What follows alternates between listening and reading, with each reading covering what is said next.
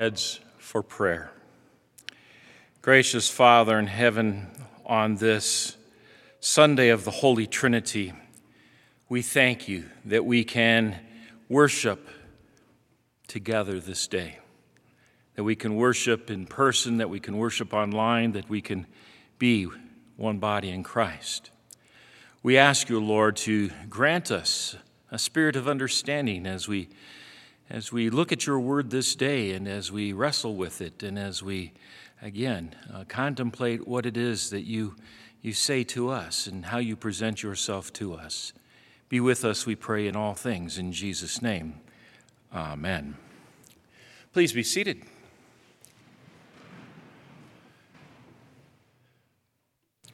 That's the first time I've had to say those words in a while. Please be seated. It is great to see so many of you here this day. I got to tell you, it's a little bit strange after having gotten used to preaching to pretty much an empty church, to preach to actual masked faces is an interesting thing. And so, again, I'm glad you're with us this morning. And to those of you who are still at home, we thank you for watching online. Again, our overall concern is please be safe. And until you feel safe venturing forth, we respect you and we love you. And again, if you need anything, please let us know. As we look at what we're celebrating today in terms of the Holy Trinity, that whole wonderful, what we call tri-part God, if you will, three gods, three persons in one God. We are reminded of our opening hymn, Holy, Holy, Holy, Lord God Almighty. And it's a refrain that occurs not just in the New Testament as we begin to understand a little bit more about the Trinity, but it's a refrain that occurs also in the Old Testament. In fact, that hymn, Holy, Holy, Holy, Lord God Almighty, is inspired by Isaiah chapter 6 in that wonderful vision of Isaiah where the cherubim and the seraphim are all singing around the altar of God, Holy, Holy, Holy is the Lord God of Sabaoth. And so it's a reminder to us that God was expressing himself in this great mystery of the Holy Trinity, even from the very beginning of creation. And we heard those words. I love those words. By the way, it reminds me that, again, even though we're not playing baseball right now, that the first game of baseball was played in the Bible where it says, in the big inning. It's nice to have those groans in person. I deliberately did that just so I could get that. And so, no, in the beginning was God. And we read in that wonderful account of creation, and we only really heard a little bit of it this morning because of its length, the first day of creation and that last wonderful day of creation of man. But we hear there where God says, let us make man in our image, that wonderful, if you will, God referring to himself in the Holy Trinity and those in the three persons in one God, and that royal majesty way of speaking, that God is there in his fullness at creation, and that he is bringing all things into being, and that God is still active in his creation. Just because God the Father is assigned that whole task of creation doesn't mean that he stops creating. He's still creating today. He's still working today. He's brought all of us into being and formed each and every one of us with the gifts and the skills and the talents that he's bestowed upon us. And so we remember those things. And so we have this wonderful understanding of who God is in creation. Now, we also know, and for some reason it's not showing up on my slide, but I'm glad it is there, that in that second person of the Trinity, God sent his only Son into our world to suffer and to die on a cross for our sins. And so we remember that really was the sole purpose for which he sent Christ into this world, to suffer and to die. For God so loved the world, he gave his only begotten Son. Whoever believes in him shall not perish, but have everlasting life. Well, the whole part of the believing is also to understand that God sent him not only to die, but also to teach, to share us the truth of the gospel and what God is all about. He's a God of love and grace and mercy, and a God who desires having a relationship with his people. And so in order to break down the barriers of sin that keep us away from that relationship, he sent his Son into this world. Now, we don't fully understand that. We don't fully understand how we can have a God who can express himself in such a way that he can remain in heaven while he sends his Son to earth. That just doesn't compute. It's a great mystery.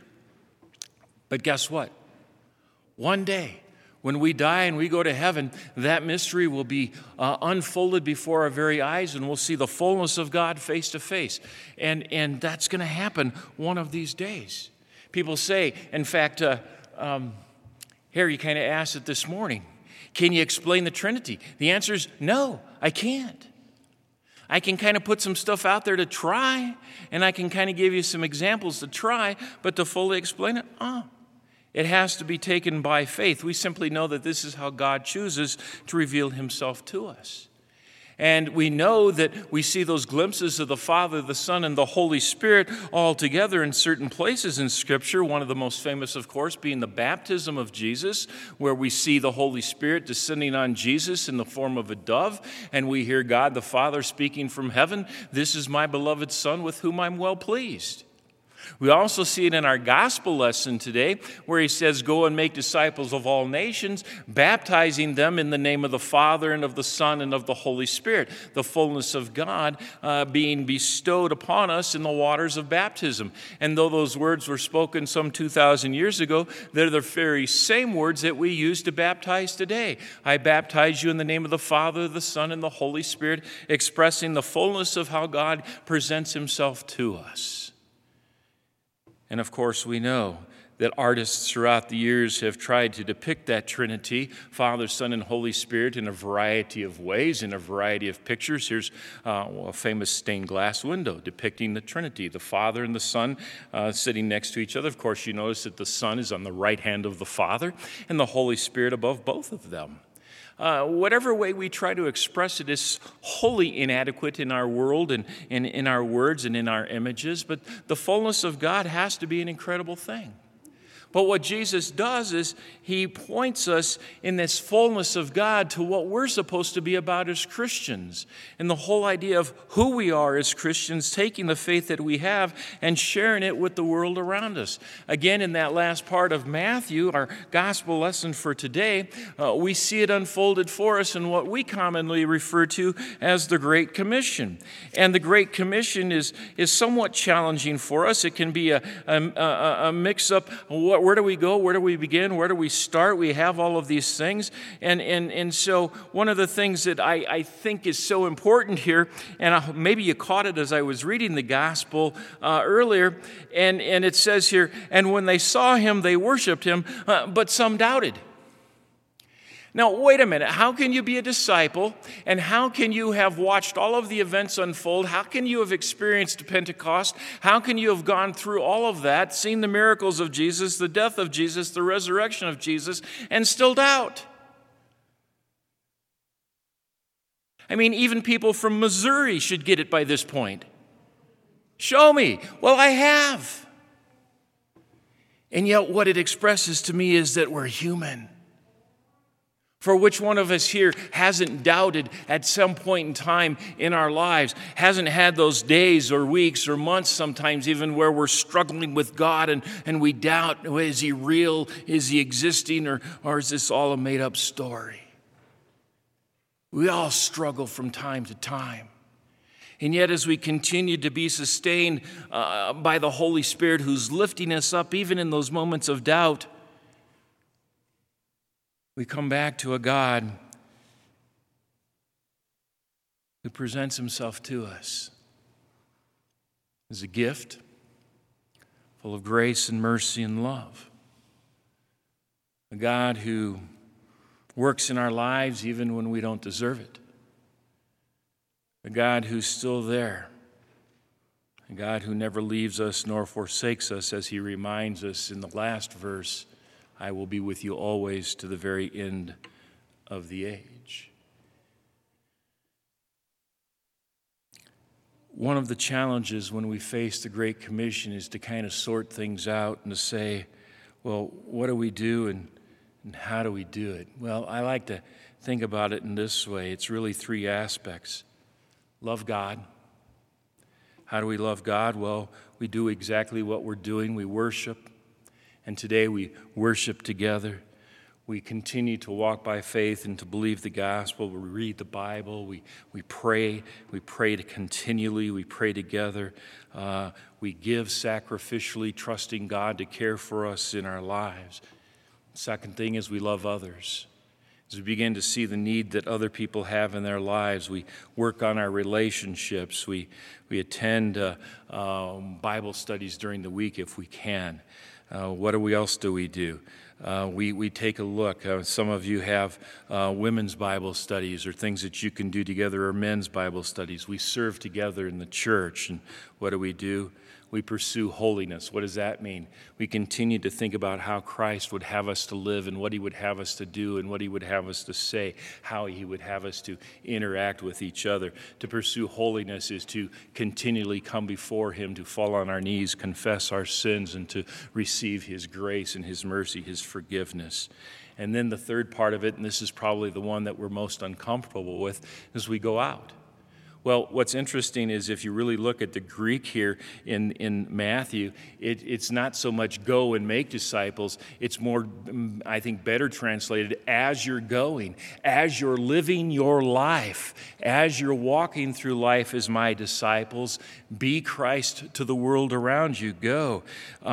What do? You hang out with neighbors, you witness to your neighbors, you share with co-workers, you talk about Jesus, you serve in different ways down at the mission or food pantries, those kinds of things. You might go on a mission trip, which takes you out of your normal everyday element and puts you into a place where perhaps you're a little bit uncomfortable, and you begin, what do? You fall back into the arms of Jesus, and you rely on your faith in him. And what do? You also teach others one-on-one. Share your faith, live your faith, breathe your faith. That's a part of that going, a part of living your faith each and every day. And remember what Christ calls us to do in this. He wants us to take this message of salvation, to go and take it to every tribe and every language and every nation and every people, so that the whole world knows who he is. Now, that's difficult to do during this time where everybody's kind of a little leery, everybody's wearing masks, and everybody's maybe a little afraid. But I look at it this way. It's a great time to share Jesus. Even at 6-foot distancing with masks on, you can tell people that there is hope, that there is someone to turn to. And especially in this time of cultural unrest where people are trying to figure everything out, we need to turn to a Savior who recognizes the value of life in whatever color, whatever background, whatever economic situation, that all people belong to him and they are all his creation. And so that mutual respect needs to be shared and proclaimed. The problems that we face as a culture and society, they're not going to be solved by the efforts of man.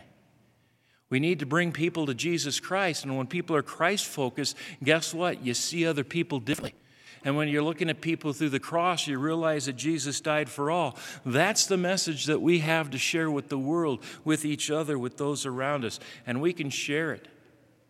I think one of the most dangerous things in the world out there right now is social media. Because people can spout off and say anything they want to. Well, you know what? Those of you who are on social media, I encourage you just to put out some simple phrases. Maybe the first one is, "Come, Lord Jesus." Christ is our hope. Christ is our salvation. Christ is the answer. You don't have to give any long explanations, just simple little phrases that point people to Christ. The love of Christ overcomes all things. All people belong to Christ. He died for all, no matter what their color or their creed.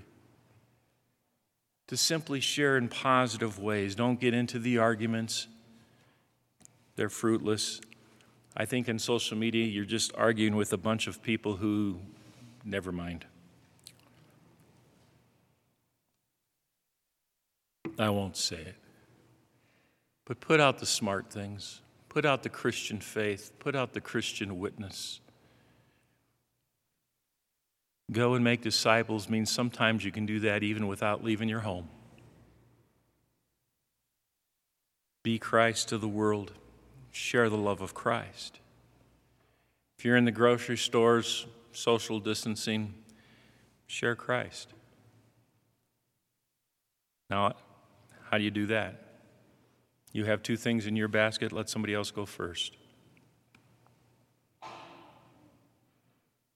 Simple things. Be courteous, be kind, be Christ. Share the love of Christ. Speak of Christ in word and in deed. Don't worry about whether or not you have the answers. God will give them to you in the right times and the right places. Do you have to have all the answers? No.